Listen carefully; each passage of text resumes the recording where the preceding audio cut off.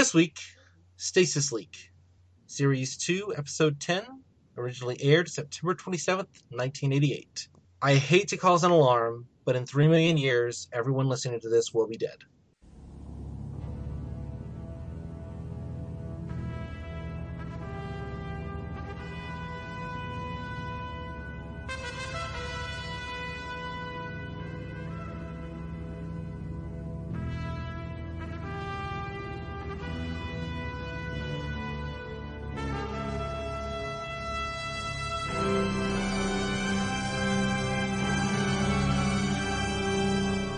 You're listening to Searching for Fushal, part of the Oi Spaceman podcast family, in which a polyamorous husband and wife do a deep dive on the sci-fi comedy series Red Dwarf from an intersectional feminist perspective. This podcast is definitely not safe for work.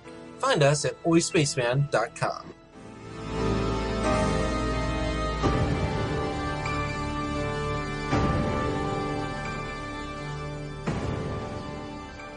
That's your joke?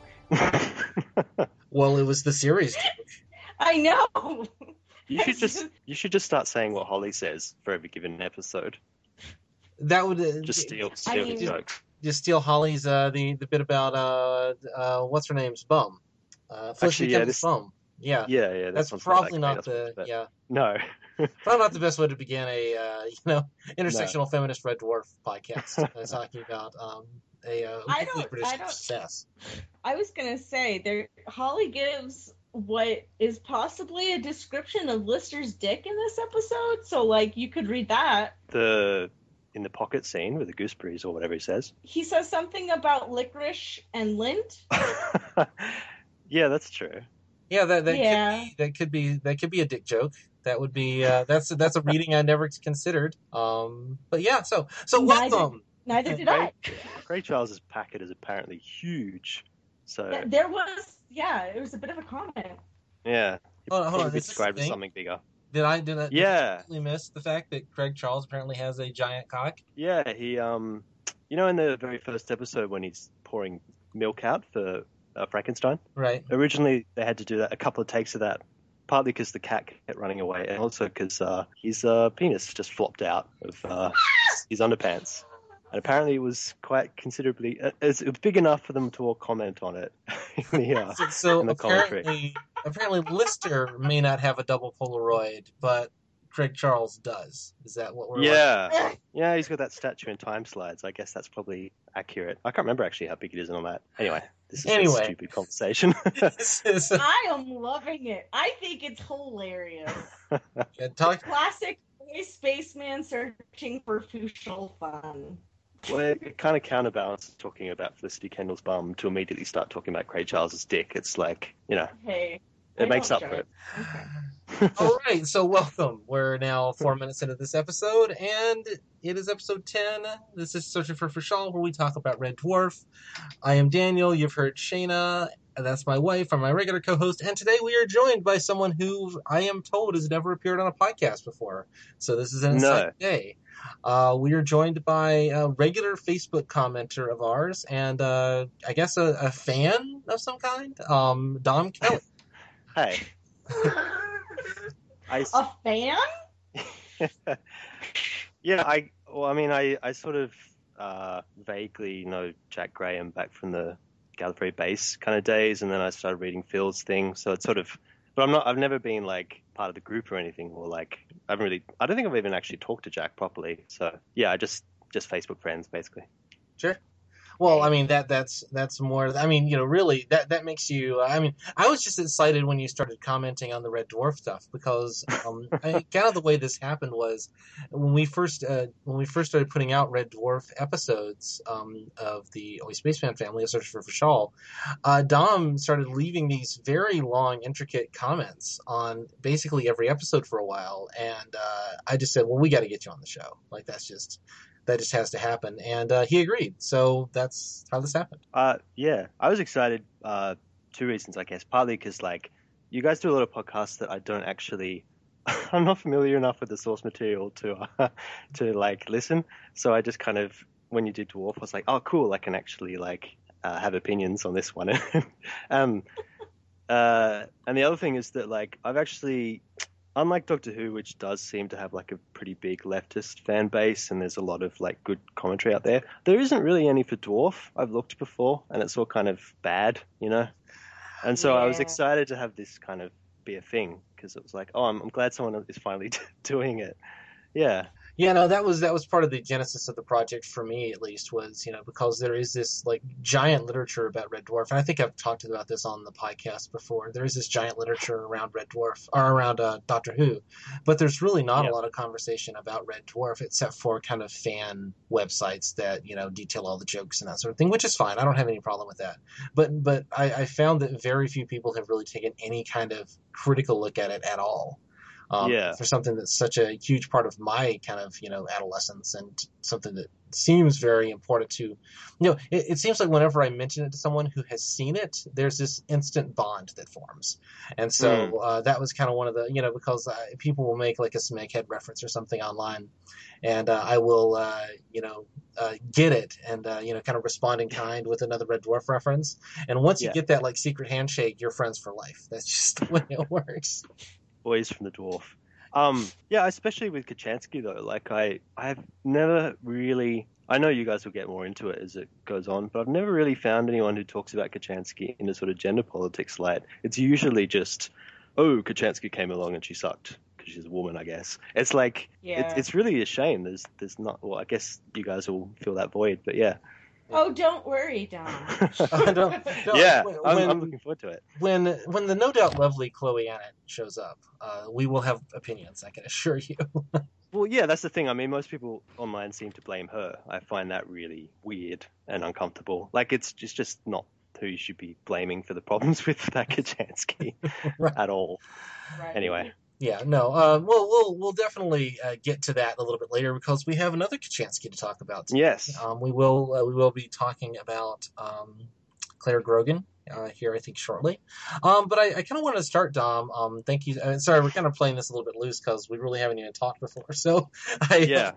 we kind of need a little bit of a extra breathing space. So my apologies to everyone involved here for having to listen to us just rampantly bullshit for a while. But I just apologies to everyone for listening to me in general, honestly. So. Stop. Shanna doesn't let me get away with this. She's certainly not going to let a guest get away with it. So, Dom, you are, my understanding, from Australia.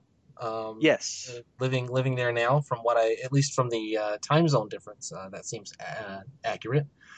Tell us a little bit about your kind of history of the dwarf, if there is a story there at all to tell. Yeah, I guess so. I was born in 1988, so I actually I'm young, and I didn't catch Dwarf as it went out until Back to Earth. I guess that's actually the first one that I saw as it went out.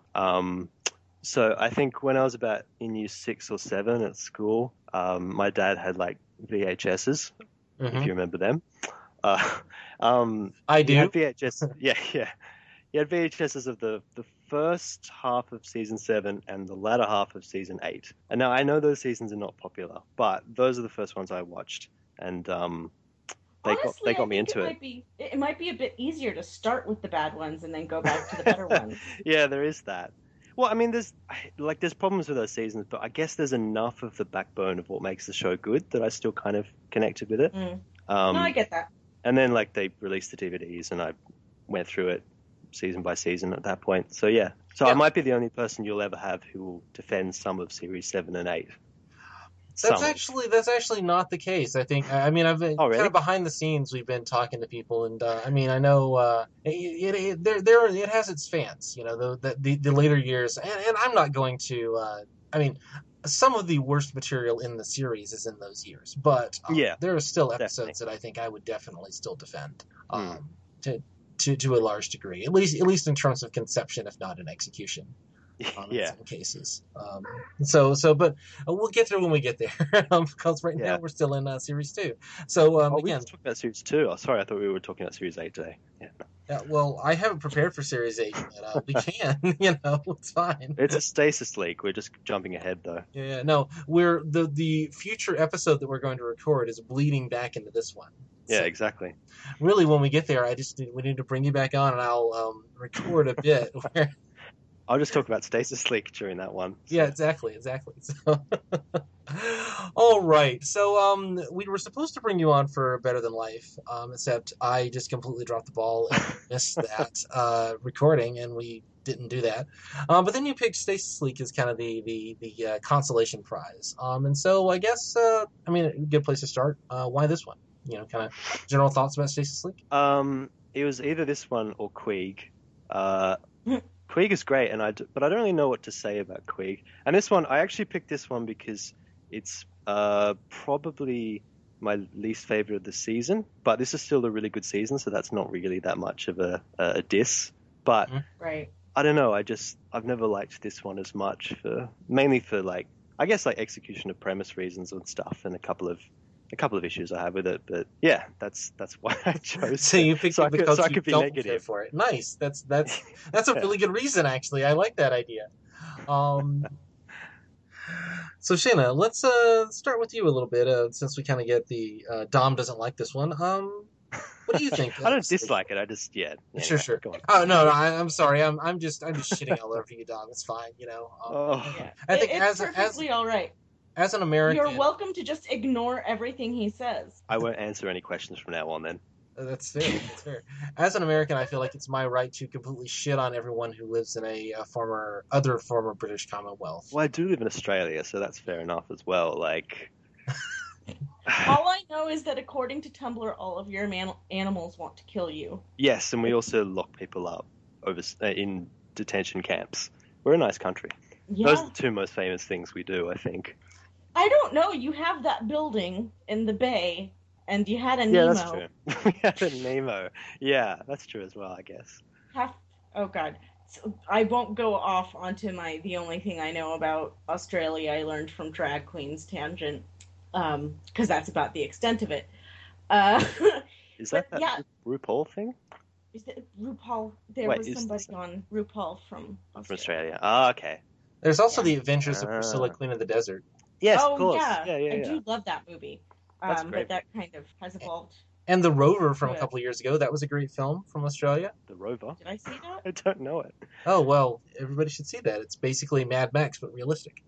I should know it. We've only got 5 movies we've made. So Stasis Leak. What was I gonna say about Stasis Leak? I think that Stasis Leak is funny. It's a little bit more of the straight up here's our idea and we're just gonna play it for laughs kind of humor. And instead of really tackling for me any super heady ideas. But that doesn't mean that I don't like it. And we get to see Peterson again, and I love Peterson so much. Mark Williams. Not just because he's also Mr. Weasley, and not just because he also is in Doctor Who, but because I genuinely think it's a funny character, and that's who he runs into. But otherwise, I don't know. It's not my favorite. It's not my least favorite. It's kind of a good sandwich filler, I guess, episode for me. What's funny is this is kind of what the show's going to become in a couple of years. I mean, the more kind of straightforward, we're just going to do a little sci-fi premise thing and we're going to throw jokes in. This kind of becomes the model of the series. I mean, this one and then future echoes from series 1 are probably the ones that point most clearly towards that. I'll say when I was like 13 or 14 and saw this, I really loved this. This was one of my favorites. Partly because you get, I mean, this is the most Kachansky you ever really get in the series. 2 lines.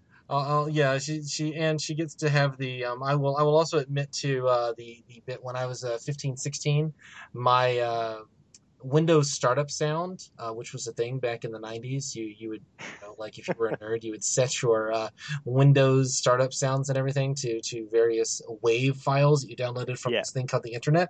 And her saying "come in" was my Windows startup sound for a couple of years. God. Why? So I had Claire John. Rogan welcoming me to my computer daily. So I should tell you something about the nerdiness of my teenage years, and something. So much. Is that what Spike Jonze made a movie about? Pretty much, yeah. Yeah. Yeah, no. that's essentially the psychosis I was suffering under. But no, I think this one, because it is the I think I liked it because it is kind of the most sci-fi the show's going to be, at least in these first couple of years. It is kind of playing with these ideas, but it also kind of looking at it now. I mean, we are kind of. I mean, the podcast is called "Searching for Fushal," and it is about like this sort of quest for meaning. And this story doesn't have a lot of meaning, so I don't know. Maybe this is it's good for us to just kind of like random bullshit in this episode because there's just not a lot here. But there are some things here, and partly it is, I mean, if we are going to be saying goodbye to kind of this conception of the show in a couple more episodes, we are getting to say, I mean, we are getting Peterson again. This is the last time we see Peterson. This is arguably the last time we see kind of this version of Kachansky, at least for many years. Yeah. And this is kind of the last time we're going to see this version of the set, like the pre-disaster Red Dwarf and lots of other things. So it is kind of saying goodbye to this version of the show in a certain way, because neither Queeg nor Parallel Universe really kind of does what this is doing. And in that sense, it's kind of a... It's kind of a fitting end, I think, because it is sort of funny and it is kind of interesting and it kind of does some cute things and there are some great gags in this. Yeah. But I don't know, Dom. How do you feel about like this kind of being the last time we see some of this? This is not really that related, but pre-disaster set, they've still got that banana there, which I guess they took down. And then they put up again. Anyway, that's not important. No. I just noticed that and I thought that was funny. I like to think that's one of the that history was changed by the stasis leak, right? Yeah. The stasis leak occurring, just I don't know. I also like the fact with banana. I also like that they have the opening scenes in black and white, but like you wouldn't really be able to tell. It's such a grey show anyway. Like at this point, right? It sort of seems like black and white doesn't really change much. But yeah, no, it's funny what you say about this feeling like a template for later seasons, because I feel like maybe that's why I don't like it as much here, because this is still a very like continuity heavy part of the show. I guess if it was like series 3 onwards, when they've decided that the continuity is all over the place, this kind of thing feels more, oh, we're going to go into a magic door to the past, or like we're going to screw up some IKEA furniture and now we've met Jesus. It's sort of like it sort of feels more acceptable in a way because it's more cheeky about it maybe. But this feels like it's still the very character-based part of the show, so it feels weird to me that they do an episode like this, I guess, because it's sort of not fulfilling the character promise in a lot of ways. Like I don't know, it's sort of all of the things that they set up, I don't feel like they follow through with, and then there's that ending, which is just a very weird joke, which I'm not really sure about. Like Kachansky has like 2 lines. It's just, I don't know. Well, I think that there's a lot of this episode, to put too much of a point on it, it's very much a, be careful what you wish for. You could go back and change things, but really you're just going to be stuck in a loop of trying to change things. You're never really going to change much. You're going to continue to fuck things up. And whatever was going to happen is going to happen anyway. So, like, yay, time travel tropes. I feel like this entire episode is there so that we can give Lister the moment to see Kachansky and feel like he's going to see her again, because otherwise I feel like they didn't know what to do with the fact of this guy alone with a couple other guys for the rest of his life pining after this unrequited love. And this lets them feel like that's resolved to some degree, even though, the future that we see in this episode is a future we never see in future episodes, which drives me a little crazy, but not too much, because that's not really the point of Red Dwarf. Yeah. As it continues, at least. All I've learned is that in 5 years, everyone grows facial hair, but not much facial hair. It's just, And Cat disappears. Yeah, where's the future Cat? I guess he just died. Anyway. I mean, cats do have shorter life expectancies. Oof, heavy. Right? Yeah. Or maybe he ran off with a chick. I don't think he actually meets women, really. They only just did an episode where he finally supposedly met a woman, although actually I won't spoil it, but yeah. Anyway. Yeah. No, I do know that, I mean, he has his line about I guess this is what kind of lets me down, honestly, about the episode now that I'm thinking of it in these terms, is we have all this talk about sex and dating and relationships, and none of it's very successful, none of it's very deep. It's all played for jokes and laughs. And we have lots of opportunities here for them to have really meaningful emotional moments, but Yeah. they don't happen. And I don't know, it definitely feels like that is a statement of the episode of we are going to end on a laugh, we're going to end on a joke, we are going to end on this feeling like it could just keep looping around forever. Yeah. Well, and going back just briefly to something you were talking about earlier, Dom, the talking about like kind of this question of like Kachansky or Rimmer. We kind of already did this in Balance of Power, right? We kind of already had this conversation, only then it was about bringing a hologram back, and now it's like, well, who gets to come back in the Stasis booth? So it's almost like recycling that idea. And there's also just this idea of like, the Stasis booth is large enough, you could fit them both in there. Yeah. I mean, I don't know that, even as like a Is there 13-year-old, I'm kind of going like, okay, seriously? Is there only one Stasis booth as well? And if it is only one, is it the one that's leaking? Because surely you couldn't use it if it's leaking. Yeah. That's a logic that they don't deal with. Why can they go back to the past and not like, bring people back as well? It doesn't makes no sense. Anyway. Well, because they turned to dust. But then why can they go to the past? Anyway. It's the magic door. The magic door does what the magic door does. And in better episodes, which there will be better episodes dealing with this later on, we would actually kind of like comment on the philosophy of that, of like this sort of ethical conundrum maybe, or would use the magic door as an excuse to kind of talk about something or to reveal character. But here it just kind of, I mean, you get, I guess the most interesting thing for me, I mean, the thing that I could latch on to is this sort of sense of the memory of what these guys have lost, like being able to walk back into this past before the accident, 3 weeks before the accident, it says, and kind of finding out that past isn't what you remembered it to be, or isn't what you expect it to be. I mean, kind of going back and feeling like, I mean, the moment where, I mean, it's a very funny moment. I definitely like to approach women with, "My name is Olaf Peterson. I'm very good at bed." That's my pickup line. And I do say Olaf Peterson. It's just sort of a thing. And it affects you. I've never seen you do this, but I totally want to now. Holly wife! Anyways, continue. But that moment where Lister kind of meets Peterson, and they definitely play it as a gay joke and a gay panic joke, which is not okay. But there is this kind of sense that Lister is discovering Peterson, and he's missed Peterson. It's like, oh man, I'm very happy to get to see you again. And Peterson's like, dude, I saw you this morning. I don't know why, And so there is this kind of sense of, I mean, there is a little bit of pathos there. I mean, it is kind of playing with that, but it kind of doesn't really nail that home, in the way that it probably could.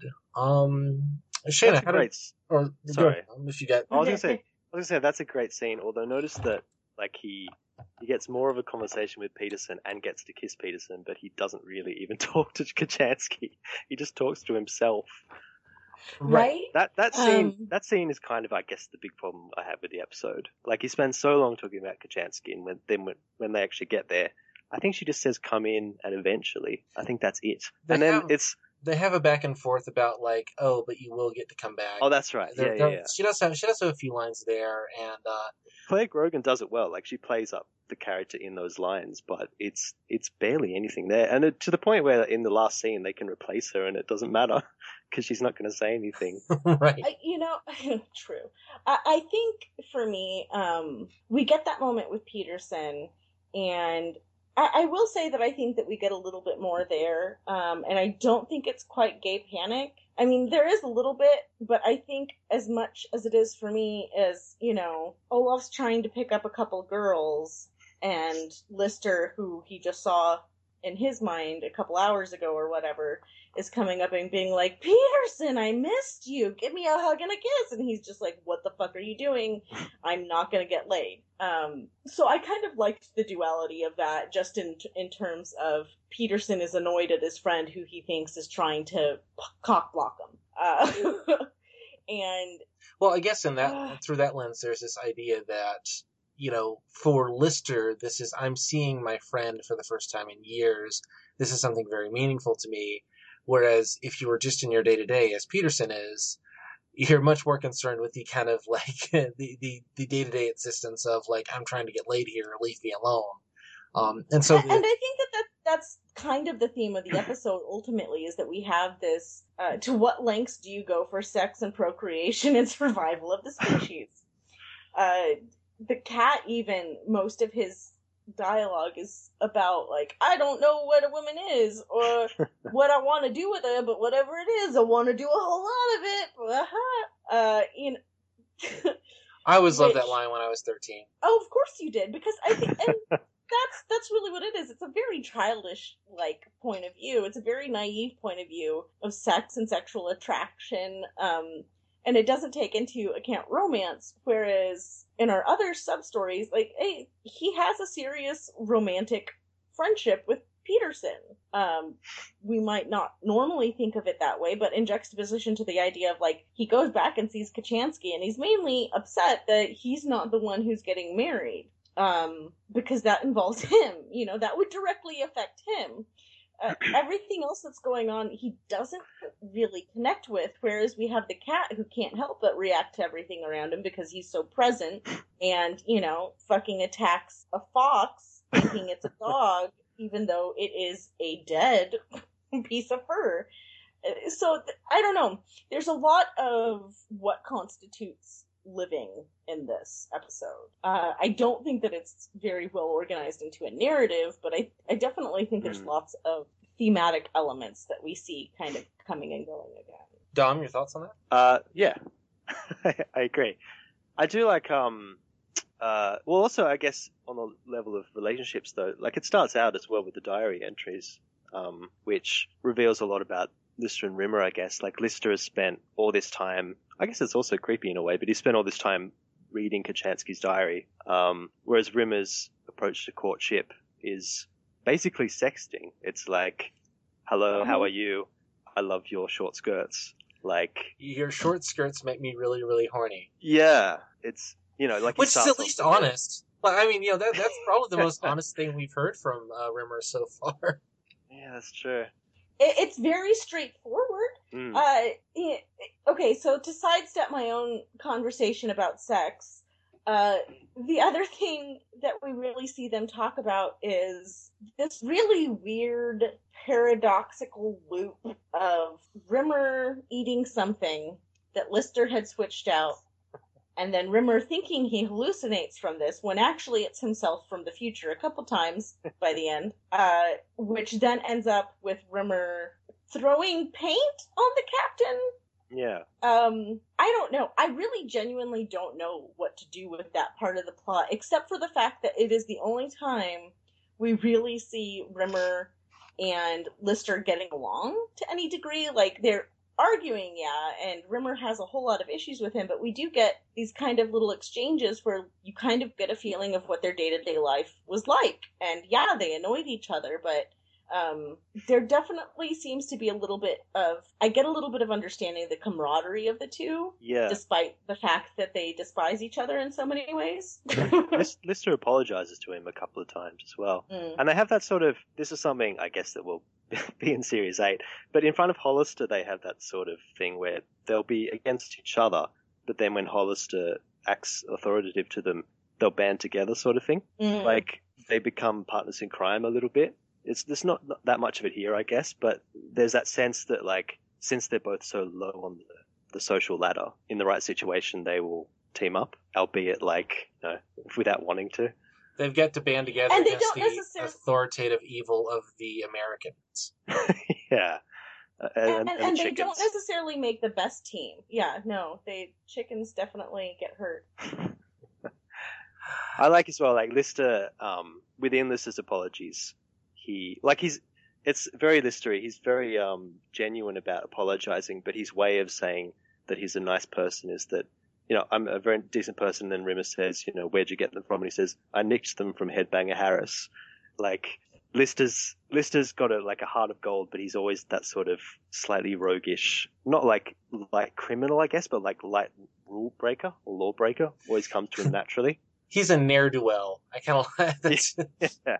he's got that little punk anarchist thing going on. You know, Yes. you kind of get that sense of him. You know, that he was always that kid who just sort of like has grown up but not really matured any. And so like he thinks it's hilarious to give Rimmer a whole bunch of like mushrooms. Where I mean, you know, which is really like wouldn't you have more fun eating the mushrooms yourself if you were going to like steal them from somebody named Headbanger Harris? I mean, you know. I genuinely don't think that any person I know that does drugs would willingly give them away to someone. So there is that. But you pay for them, so maybe that's why. If you pay for them, you probably wouldn't have snuck Fair. it to Rimmers, yeah. It's almost like an 80s PSA, right? You know, Don't just do drugs. Just say no to freaky fungus, Nancy Reagan says. Reefer madness. Yep. This is I mean, it is a fairly interesting sort of like dynamic, the idea that, I mean, is this the only time we really see drug use in the series? Other than, I guess Better Than Life kind of becomes that, and you get some of it in the novels. But, and I can't remember another time that anyone takes any kind of like psychedelic drug or like enters any kind of psychedelic environment even in the series. I don't know about psychedelic, but there is that alternate Crichton who like injects right. substance. Yeah, there's the drug addicted, yes. Crichton. Hey, that's right. Yeah. But that's certainly really less pleasant. I mean, that's it's not very recreational. You know? Yeah. This is kind of recreational use, but which I think is interesting that we kind of give it to Rimmer, and it really just it almost gives us just the intro to the narrative, right? Where the whole, I mean, it kind of becomes it becomes an Ouroboros problem, because the reason that they go down to deck whatever 3000 whatever to find the stasis leak is because he read the diary entry where the head comes through the table, and therefore so it does kind of become this closed loop sort of idea, which only then makes it even more maddening that there's absolutely no follow through on this down the line. None whatsoever. I do like that they travel so far in Red Dwarf, like within the actual ship. Right. Like they actually have a scene dedicated to it takes a very long time to get from one floor to another. Right. I like that. I really appreciate I mean, I am slowly discovering it's not slow at all. I really love fake infomercials almost as much as I love real infomercials. And those little educational videos and stuff. For some reason, that specific genre of creating something speaks to me in terms of world building a lot. And I really appreciate that the whole point of the little elevator talk is like, nope, there's no escape. You will definitely die. Here's the way that you can die a little bit more quickly if you would like to feel some control over your life. Otherwise, be seeing ya. The fact that is the setup, that ultimately, if something goes wrong, you will plummet to your death, just deal with it. I don't know. It puts the whole time traveling stasis leak thing in interesting perspective. Yeah.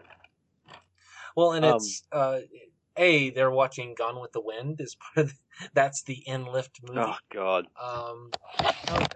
And Gone with the Wind has its own like deeply problematic context. Yeah. Of, like misremembering our history, and kind of romanticizing the worst parts of. I've always depended on the kindness of strangers. Oh wait, I did Butterfly McQueen. On the way up, the lift plays Birth of a Nation, so. the racial politics of the Jupiter Mining Corporation are fast. Yeah. And you got to think this is like, I mean, hypothetically, we canonically we are told it was 2077. That's the date on the calendar when they arrive in the past. So we're now, I mean, Gone with the Wind at that point is 140 years old. Jesus. I don't know nothing about birth and no babies. That was the quote. Yeah. This time around. Anyway, it could have been worse. It could have been Mandingo. Oh. Anyway, it could have been worse. It could have been the Saw movies. I don't know what you're saying. But yeah, no, I that's also one of those things I really love. You get a sense of the just the sheer size, the magnitude of the Dwarf. You get a sense of how big the ship is, and then also how lonely it is, right? Because we're going down 3,000 floors, and there's only the three of us here, or four with Holly. But I mean, there really is. That's something that we don't, the scope of the ship itself is something that obviously we're kind of, the opening credits inform us of that. But we don't really do much with that within the text of the show, except kind of here and in a couple other places. The sense that the ship is that large, and yet they're, I mean, they go down in the lift, and then presumably they go back later on after they've gone through the stasis leak, because later on we see them having a conversation in the bunk. So presumably, that's just, they're just gonna stay in their little cozy cubby where they're used to things, Even that shot of like Lister and the cat going to the stasis booth and they're doing like that little dance together. Like the way that it's shot from so far away that actually that gives the sense of scope as well, and it also makes it like seem a bit sad. I mean, they're having fun, but they're so small in that corridor, And I think that there's something really interesting about the fact that we are seeing kind of the historically bad relationship between Lister and Rimmer, even if it is brotherly bad. And we're starting really to see a very positive relationship between Kat and Lister, and just kind of getting to see Lister with Peterson. Lister's going after Kachansky, and Rimmer is always looking for himself, in one form or another, which, I don't know, definitely a Rimmer thing. Yeah, he goes for the sympathy vote, actually, in that scene with him and Lister arguing about who they're going to bring back. Like, there's that bit where Lister says, why do you care if I leave? You don't even like me. And he says, I would tell you something that will shock you. And then he says, you're right, I don't like you. But then he sort of trails off for some weird reason, and then he sort of stops. Like, I think he actually does like Lister, he just won't admit it. But then, he immediately goes for the sympathy vote, like the whole, but you'll leave me by myself thing again, and then claiming that's selfish on Lister's part. He's just, yeah. Oh, you're gonna go and meet your lost love and live with her for 3 weeks, and that love is worth it. Selfish. And then you're selfish, you selfish bastard. How can you do that to me? Why is it only 3 weeks? I'm not sure I get that, because why can't they just go somewhere else after they've married? So don't think about this.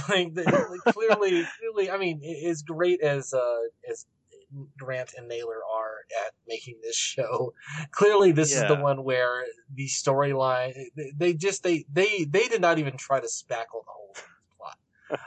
I mean, I guess we're supposed to just go with it and just kind of go, okay, let's just assume that this is the way, Again, Future Echoes kind of does this, where there are just these kind of gaping holes in things where, we're not really, we're basically asked to ignore the fact that there are gaping holes because we're going to deliver some idea, or we're going to use this to kind of do something compelling and interesting, So, I mean, thanks for the memory, which we covered just a couple of weeks ago.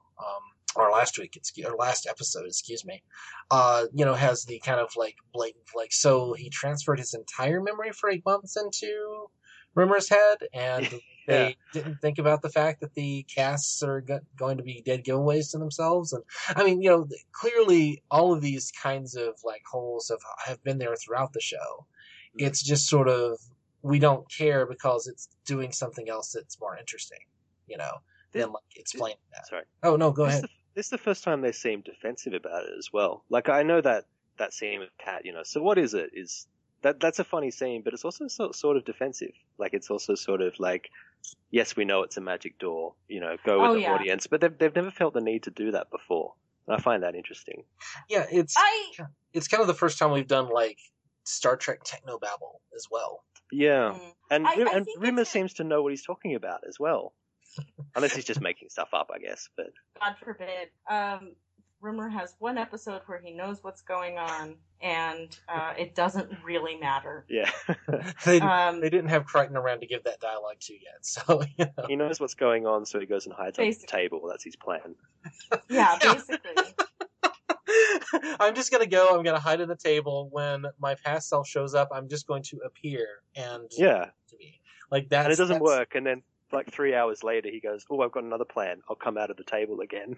Like, And so I don't understand how he thought any of that was going to work. yeah. I also am thinking, like, would would either of you know what to say to yourself to get your past self to believe that you were your future self? No. Right? I guess you could say, like, I know secrets about you, but of course you'd know. Like, if it was a hallucination, they'd know that anyway. So, Right. no, not really. I would definitely confront myself with the "in 3 million years you'll be dead" line. That would be, Yeah. I'm just going to let you know, I know something about your future. In 3 million years you'll be dead. Maybe the opposite approach, where you kind of say, "Yes, I'm a hallucination. This is all not real. Come with me, please." And you just kind of lead them to the stasis booth, and you say, "Just go in there. This is just a dream. Don't worry about it." And then you've done it. Dom, you are so trusting of your own hallucinations. That's really sweet of you. Yeah. Wow. Like, I didn't even need to hide under a table to think of that one. So. Yeah, no mushrooms, no drugs. You're just gonna say, all right, go with the hallucination. It'll work. Yeah. At the end of the day, it's better than what I got going. Yeah.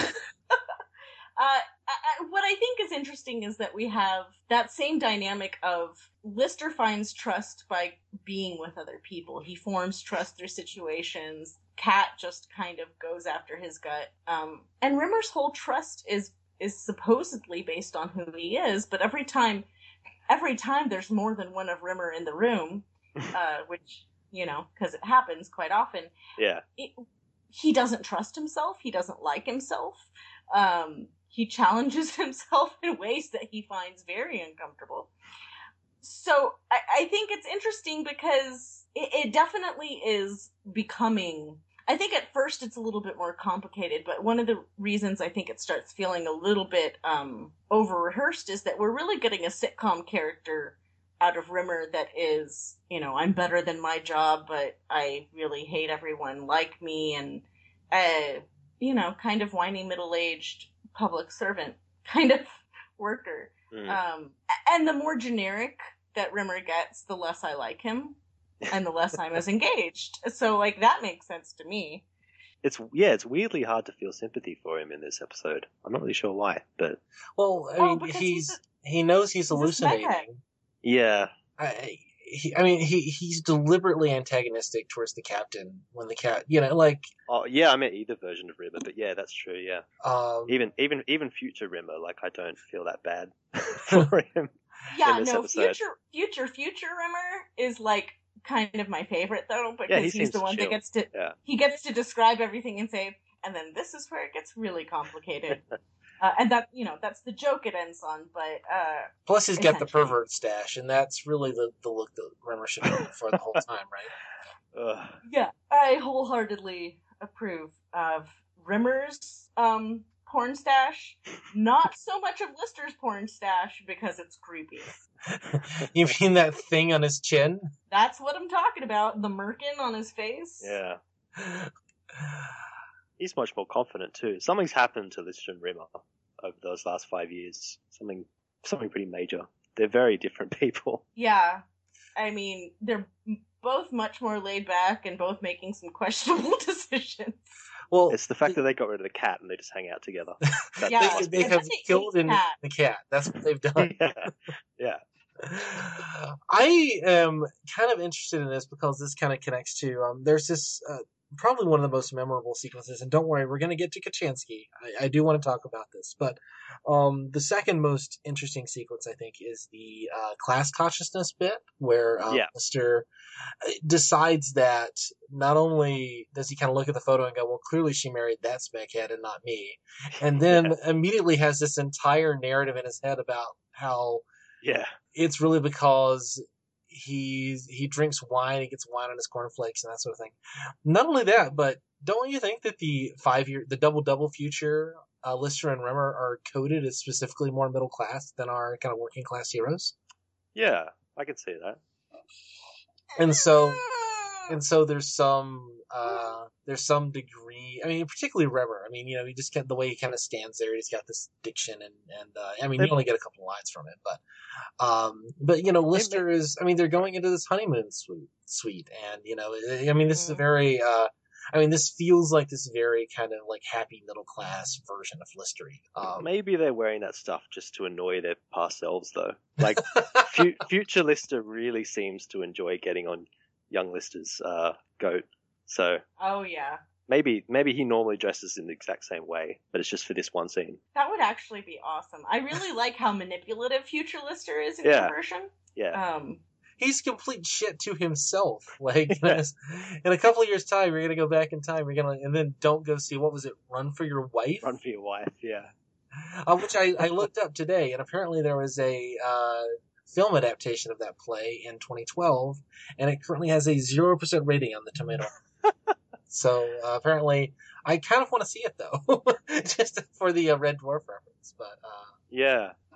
Apparently, the play is about a bigamist who is found out after he gets hit in the head. So that feels like it might be some sort of reference. I mean, it ran for like 9 years on the West End, I think. Don't quote me on that. I was just reading Wikipedia 20 minutes before we started recording, so my apologies. So yeah, that might be kind of a reference to, Kachansky being married to two versions of Lister or something. I don't know. It feels half-baked, but there might be some light reference there. But class consciousness, is there anything there, or am I just kind of like missing it? No, it's there. The fact that he starts whining about wine in particular is very telling. Like, he fixates on wine heaps. There's even there's a later episode where he does that again. Actually, he considers drinking wine some sort of betrayal of his working class roots. Well, and he doesn't just say drinking wine. He's like, I bet they're not even going to have beer. This is going to be wine everywhere. And cornflakes and yeah. Yeah, it very much does make, and I mean, this might be a time period difference. That wine is a little bit more accessible now, maybe, but there's a lot in that scene, I think, that is played toward Lister can't even be happy for himself, right? Like, he knows that this is a future him now, and he's still kind of upset about the whole situation. Kat is happy just for having, seen a woman for the first time. Was seen really anyone other than the other people we already know. And so you kind of, I think that this is an interesting episode as far as like character studies go. We get to see a lot of sides of their personalities in these slightly different situations and kind of pushing themselves. But there's also a little bit that feels a little bit off to me the whole time. And that might be my own perception of the characters versus kind of how the show sees the characters and where it's taking them after this. I also have issues with, I like this actress. I prefer this version of Kachansky, and even though she doesn't get to talk much, she makes fun of Lister. She has a good sense of humor. She's in on the joke. She's not the butt of a joke. Yes. Yeah, that's very important. Right. So I don't know. It's difficult for me to talk about this episode because it has things that I like. But there's a whole lot that just kind of, there's not a lot to hold on to really sink your teeth into and look at, even though there's a lot of fun moments. Well, there's a lot it feels kind of off book for the characters, right? Because Lister has never really had a deep, regret about his class before. It's Rimmer who is complaining about Todd Hunter and the breasts filled with gazpacho soup, for instance. And which is kind of the same joke as wine on the cornflakes, right? I mean, it's the same. It's essentially the same concept. And whereas we're kind of talking about Rimmer is kind of now being kind of a little bit friendlier and a little bit goofier and. It's almost like we're seeing these characters written as each other to some degree. So I think that's kind of what makes it maybe not stick out as much is the characters are not quite behaving the way we expect them to. As fans of the show, they're just ever so slightly tweaked wrong. And then that goes into their motivations because the whole thing that motivates the final kind of act of the show is Lister's a kind of sense of, is this kind of class conscious and is this sort of fear of being left behind or I can't get with girls because I don't drink wine is not something we usually associate with Lister, and yet it kind of justifies the final like 5 or 6 minutes of the show, which is not the justification we really want. I do like his feeling self-conscious about his class. It's just that he leaps to it so quickly in terms of Kachansky, like immediately decides that she has that kind of thing. And I just feel like if he associated people's class that much with their personality, that he wouldn't really even try talking to her in the first place. He would have immediately assumed that she was like too quote unquote snooty or something. It seems like it's such a big thing to suddenly just come out of him. It feels like very deep-seated and just it's very sudden, yeah. Kachansky never seems to be that, like, coded as that class in the first place. I mean, certainly in the end, which is, I mean, at the other time we actually see her with lines, right? She's kind of, I don't get from the accent or from the behavior this, like, that she's this snooty person. That's what they retcon into the character later on. So maybe that's already in their heads, and they're the future version of Kachansky is stasis leaking back into stasis leak. Yes.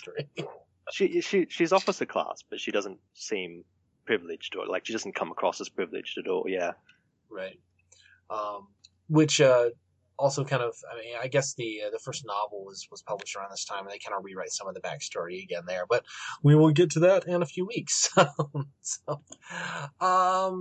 Having said that, I do like that they undercut Lister's self-pitying immediately. Yes.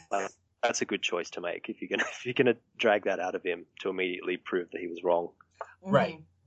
That she really wasn't. I mean, I kind of just get that maybe he's just feeling momentarily just dealing with this kind of momentary anxiety or momentary stress or momentary, like it's just kind of a blip in his mind, and we're just kind of watching it. It's just kind of, I don't know, that could make sense. I mean, and I think Charles sells it. The performances are very good all the way around in this episode. I don't think anybody's, everybody's on their game.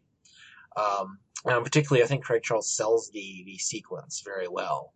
I think that it's on the writing end where it just needed a couple of more passes to really kind of give us that, to kind of make it feel a little more earned. But you're right. You definitely put your finger on it, Dom, where he switches it on and off like a light bulb, It might not even be the class stuff, actually, that's the issue. It might be the line where he just says, "Why do women leave me for snakeheads?" Which is like, especially now. Again, feels like a Rimmer line, right?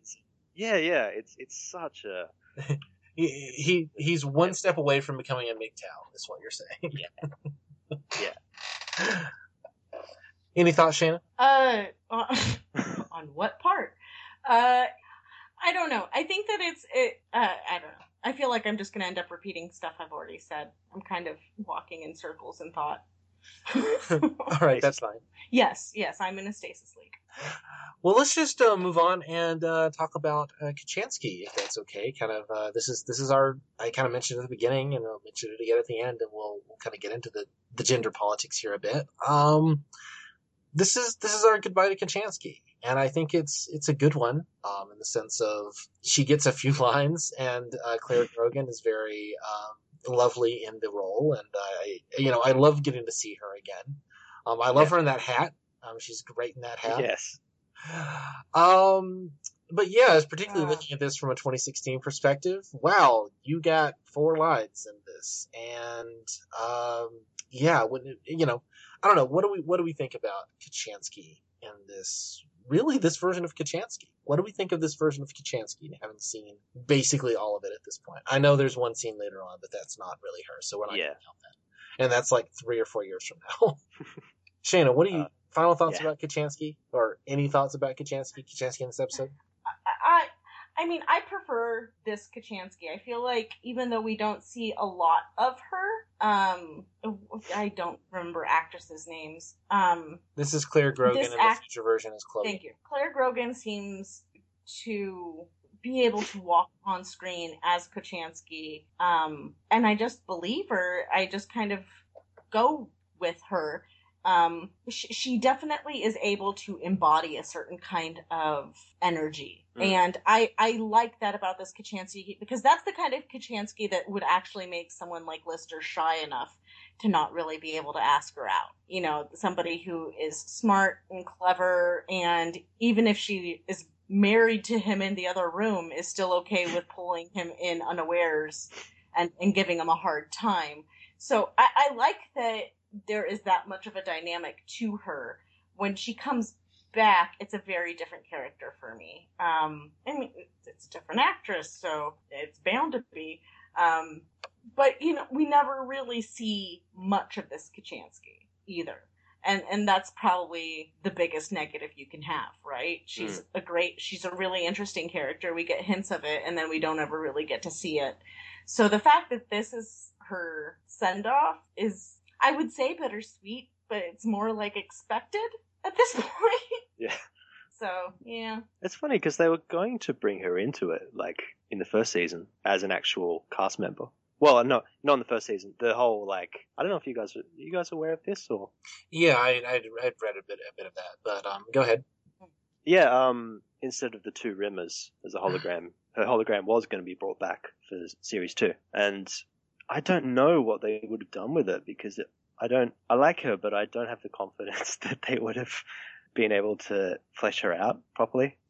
Because I guess in a way, like, she's kind of like the cat in a way, in that, like, she's sort of one note written, but the performance is, like, exceptional, so it really carries it. That's not a diss to the cat. I'm just saying that's the level of writing, you know. The cat very often becomes just kind of a joke machine. Like we kind of have some serious material. We get into, you know, like Rimmer's abusive past, and then like cut to the cat doing a joke about a spoon, you know, or something. So you know, we kind of use the cat for that. I suspect that if they brought Kachansky in, they would have kind of had to give her something to do. I'm afraid that it would not have been written as well as we would have liked, just because, I mean, these are a couple of guys who clearly just are not quite comfortable writing for women.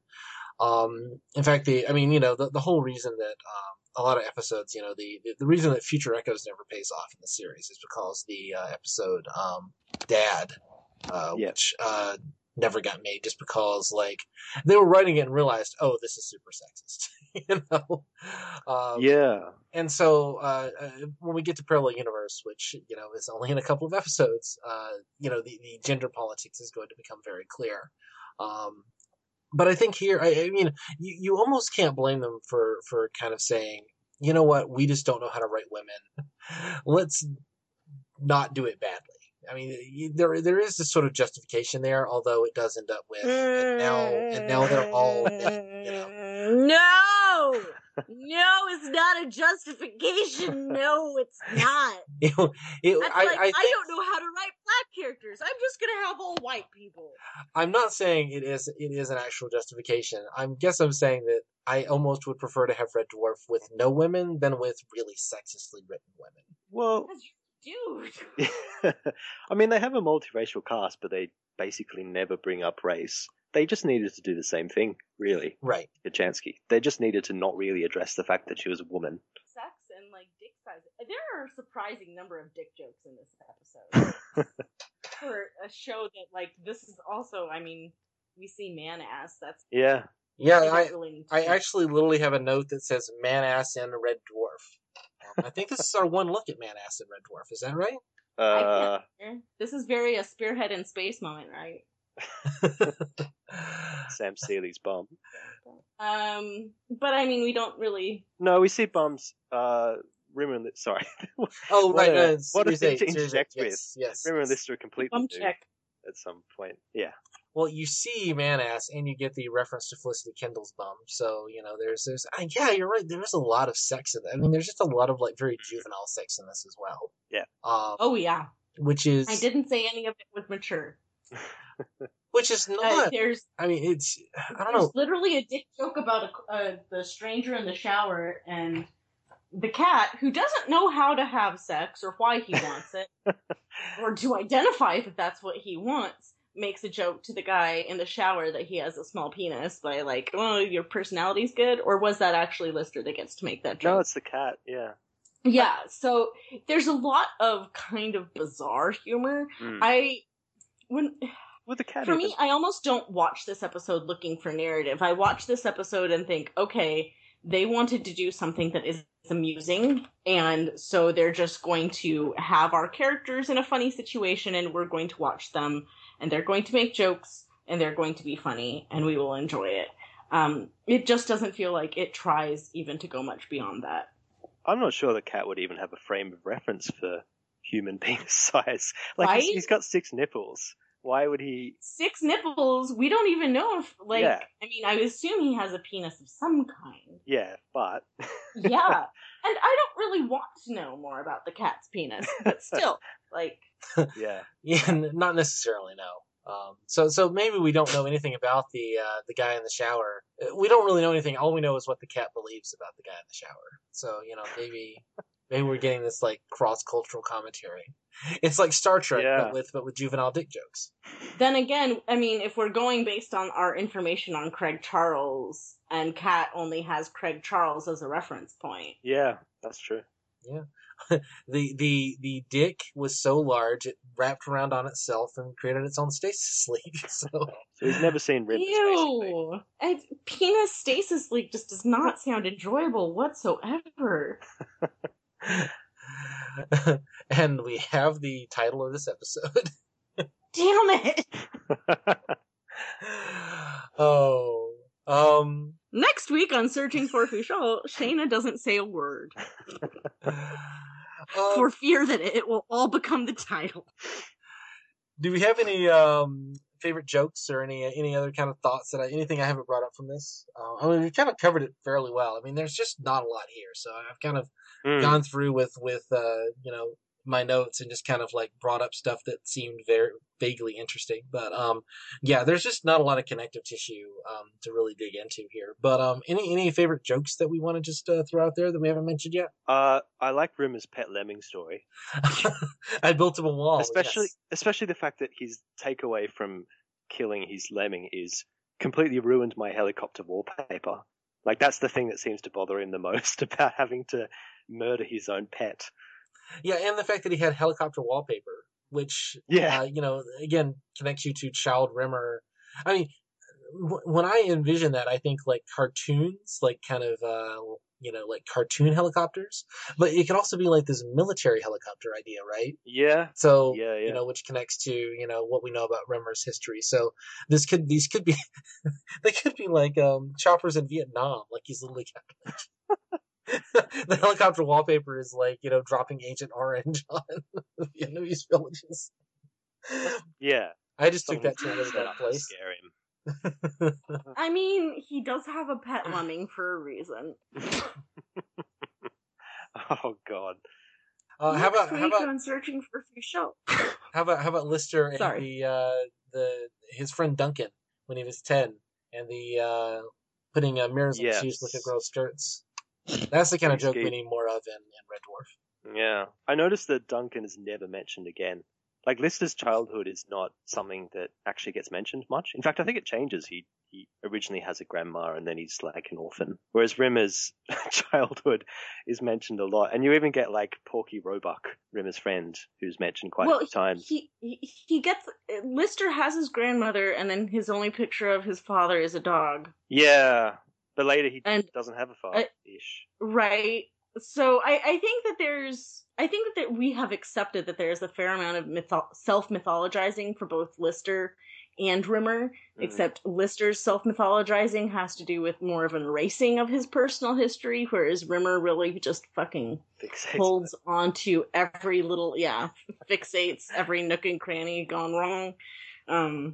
Yeah, I suppose the first time Lister actually says about being, this is jumping ahead, sorry, but the first time he ever says he's an orphan is he's completely drunk at the time in a party situation. So maybe everything else he said up until that point is actually a lie. It's either a lie or a half-truth. Yeah. We have this kind of narrative convention that like sci-fi fantasy heroes are sort of perpetual adolescents, right? Where they don't have children, they don't really have parents. They're just, Indiana Jones. I mean, Indiana Jones is a bad example because he gets a father in the third movie. But I mean, we're, and his son eventually. That movie. Oh wait, no, that's not a sorry. that doesn't happen. You're fine. I mean, they sort of have romantic partners, but you never get a sense of like who they were. You don't get a sense of this sort of who Han Solo was as a kid or something. it's unless it's like really terrible. Um, Well, Indy as a kid is basically just this is how he's going to be. right. It's not even an origin story. It's basically he did this whole thing his entire life, I Yeah, guess. I was 12 years old. I was a Cub Scout, and then I was already doing this, and that's the. When I was young, I decided to steal artifacts from other cultures. I decided to be an It's true. imperialist. Yeah. Yes, but when he was young, he was also River Phoenix, and he could get away with a lot more. I like to imagine Yeah. like the beginning of Goodfellas, where Yeah. where he says, all my life I wanted to be a gangster, because I like to think of that being all my life I wanted to be a colonialist. Oh, random Indiana Jones joke here, but there is the sense in which given that we kind of accept that the show is increasingly going to be pointed at 13-year-old boys. 13-year-old boys are, I mean, this, none of this ever bothered me as a kid. And I think that's why I really liked this one, because it's kind of funny and there's a lot of sex in it. That was like cool for me at 13. It was nice to to see like Peterson, have his line, and seeing Kachansky being adorable and all that sort of thing. But yeah, usually like the show is able to be deeper than this, and it's just not here. Yes. Sorry, go ahead.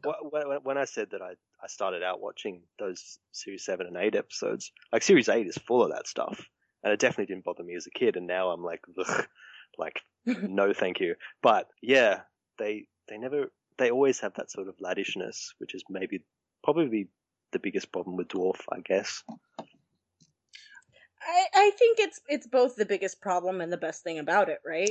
True. It's like when it's directed against each other, it's really endearing and fun. But whenever they meet other people, it can be really uncomfortable, I think is how it works. It tends to, I think. And there are some episodes where I think they really embrace the fact that this is a dude show. It's about a bunch of dudes.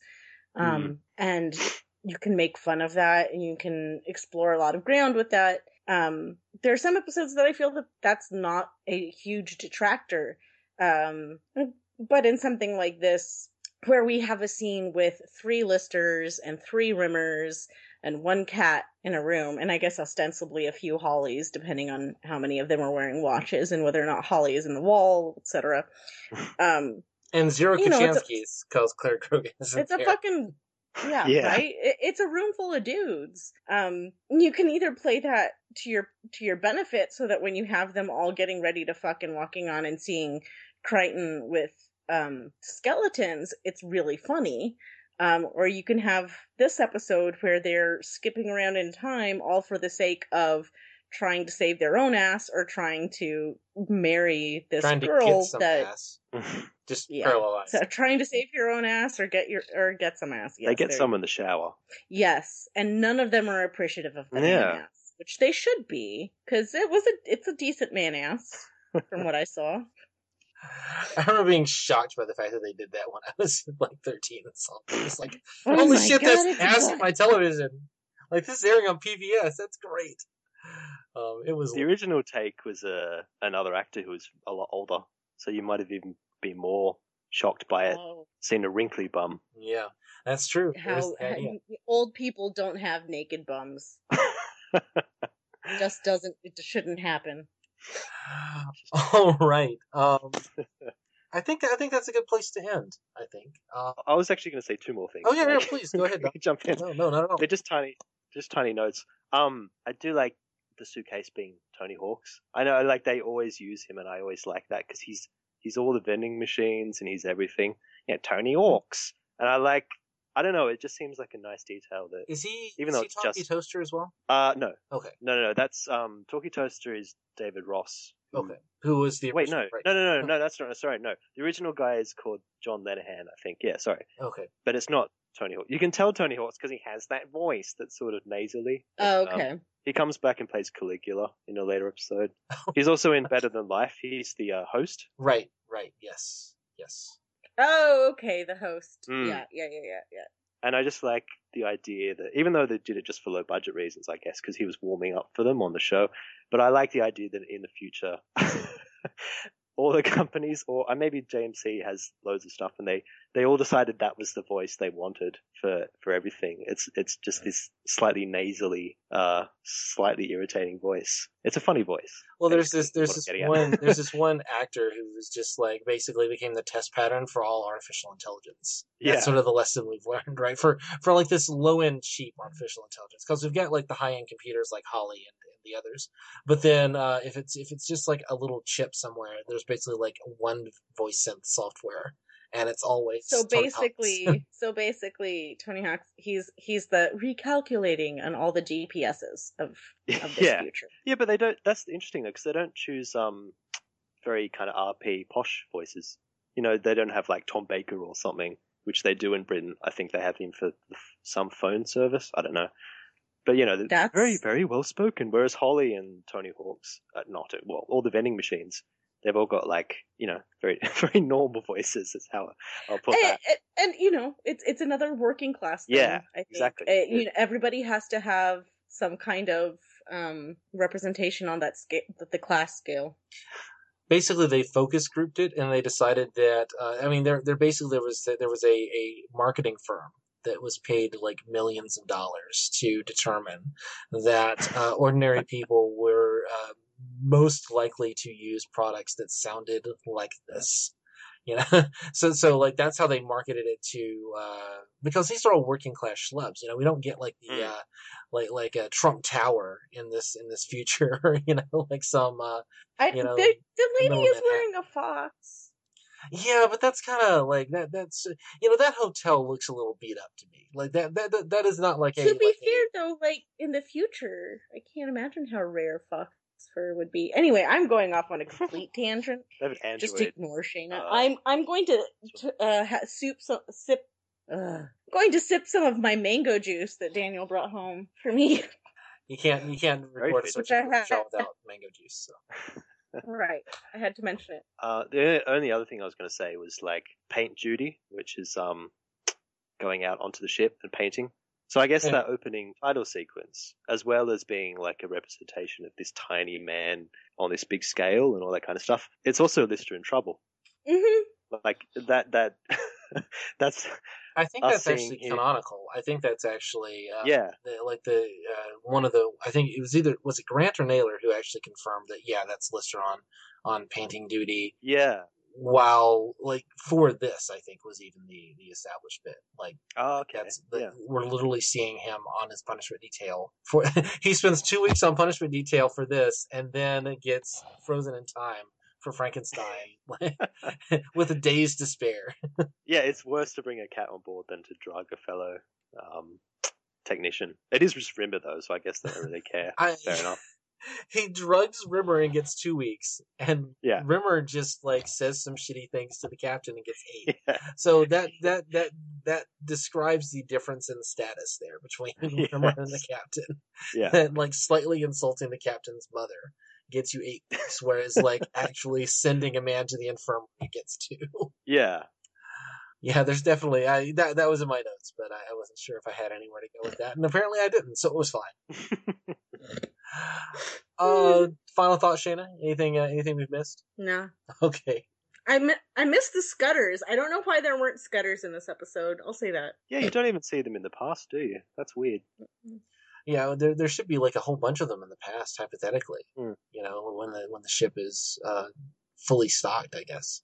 Although I don't know, like I kind of get the sense that the Scudders just sort of follow around the hologram because they're meant for that, and so I guess George McIntyre has the Scudders somewhere. Maybe they're sort of like house elves as well, where they're not really supposed to be seen. There's some sort of like nasty, they're the help kind of thing going on. So the whole reason you see them, and so in the future, that's why they're because Lister doesn't flipping care. Everyone off.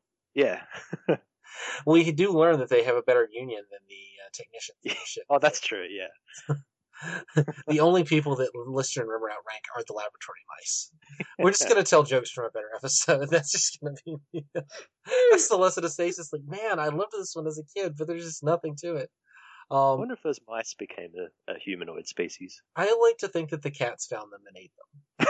Yeah, that's true. You know, that was why the cats evolved, was to get at the mice, the mouse civilization. That makes sense actually, to reach up. Yep. Or something. Yeah. I guess they could jump, can they? Anyway.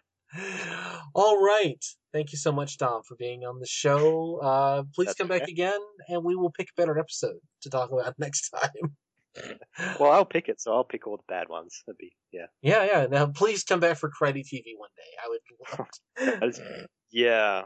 Well, that might have been the very first episode I saw. So Wow. in terms of ones that I've flipped around a lot on, that's the one, I guess. Well, the one thing I will say about seeing Karate TV is your first one. There's only up to go. There's Yeah. give it up.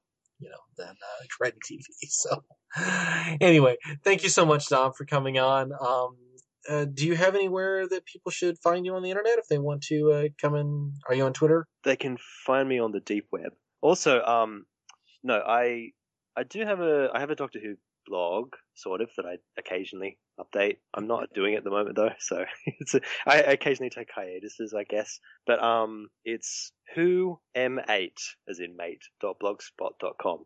And it's basically like originally I was just marathoning through the classic series with stuff on the side. That kind of got a bit restrictive, so I'm doing anything I feel like now. We don't. But, Yay! yeah. So that's great. Yeah. So go check that out, and I will go check that out myself. And thanks so much for coming on. It's been a lot of fun. Thanks for having me. Yeah. All right. That's it. And until next time, the drive plate is closed.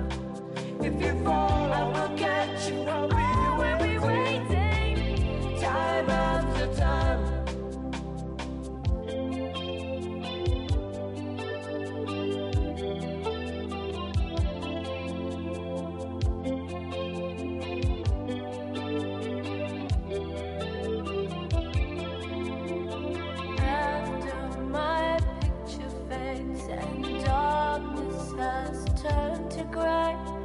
One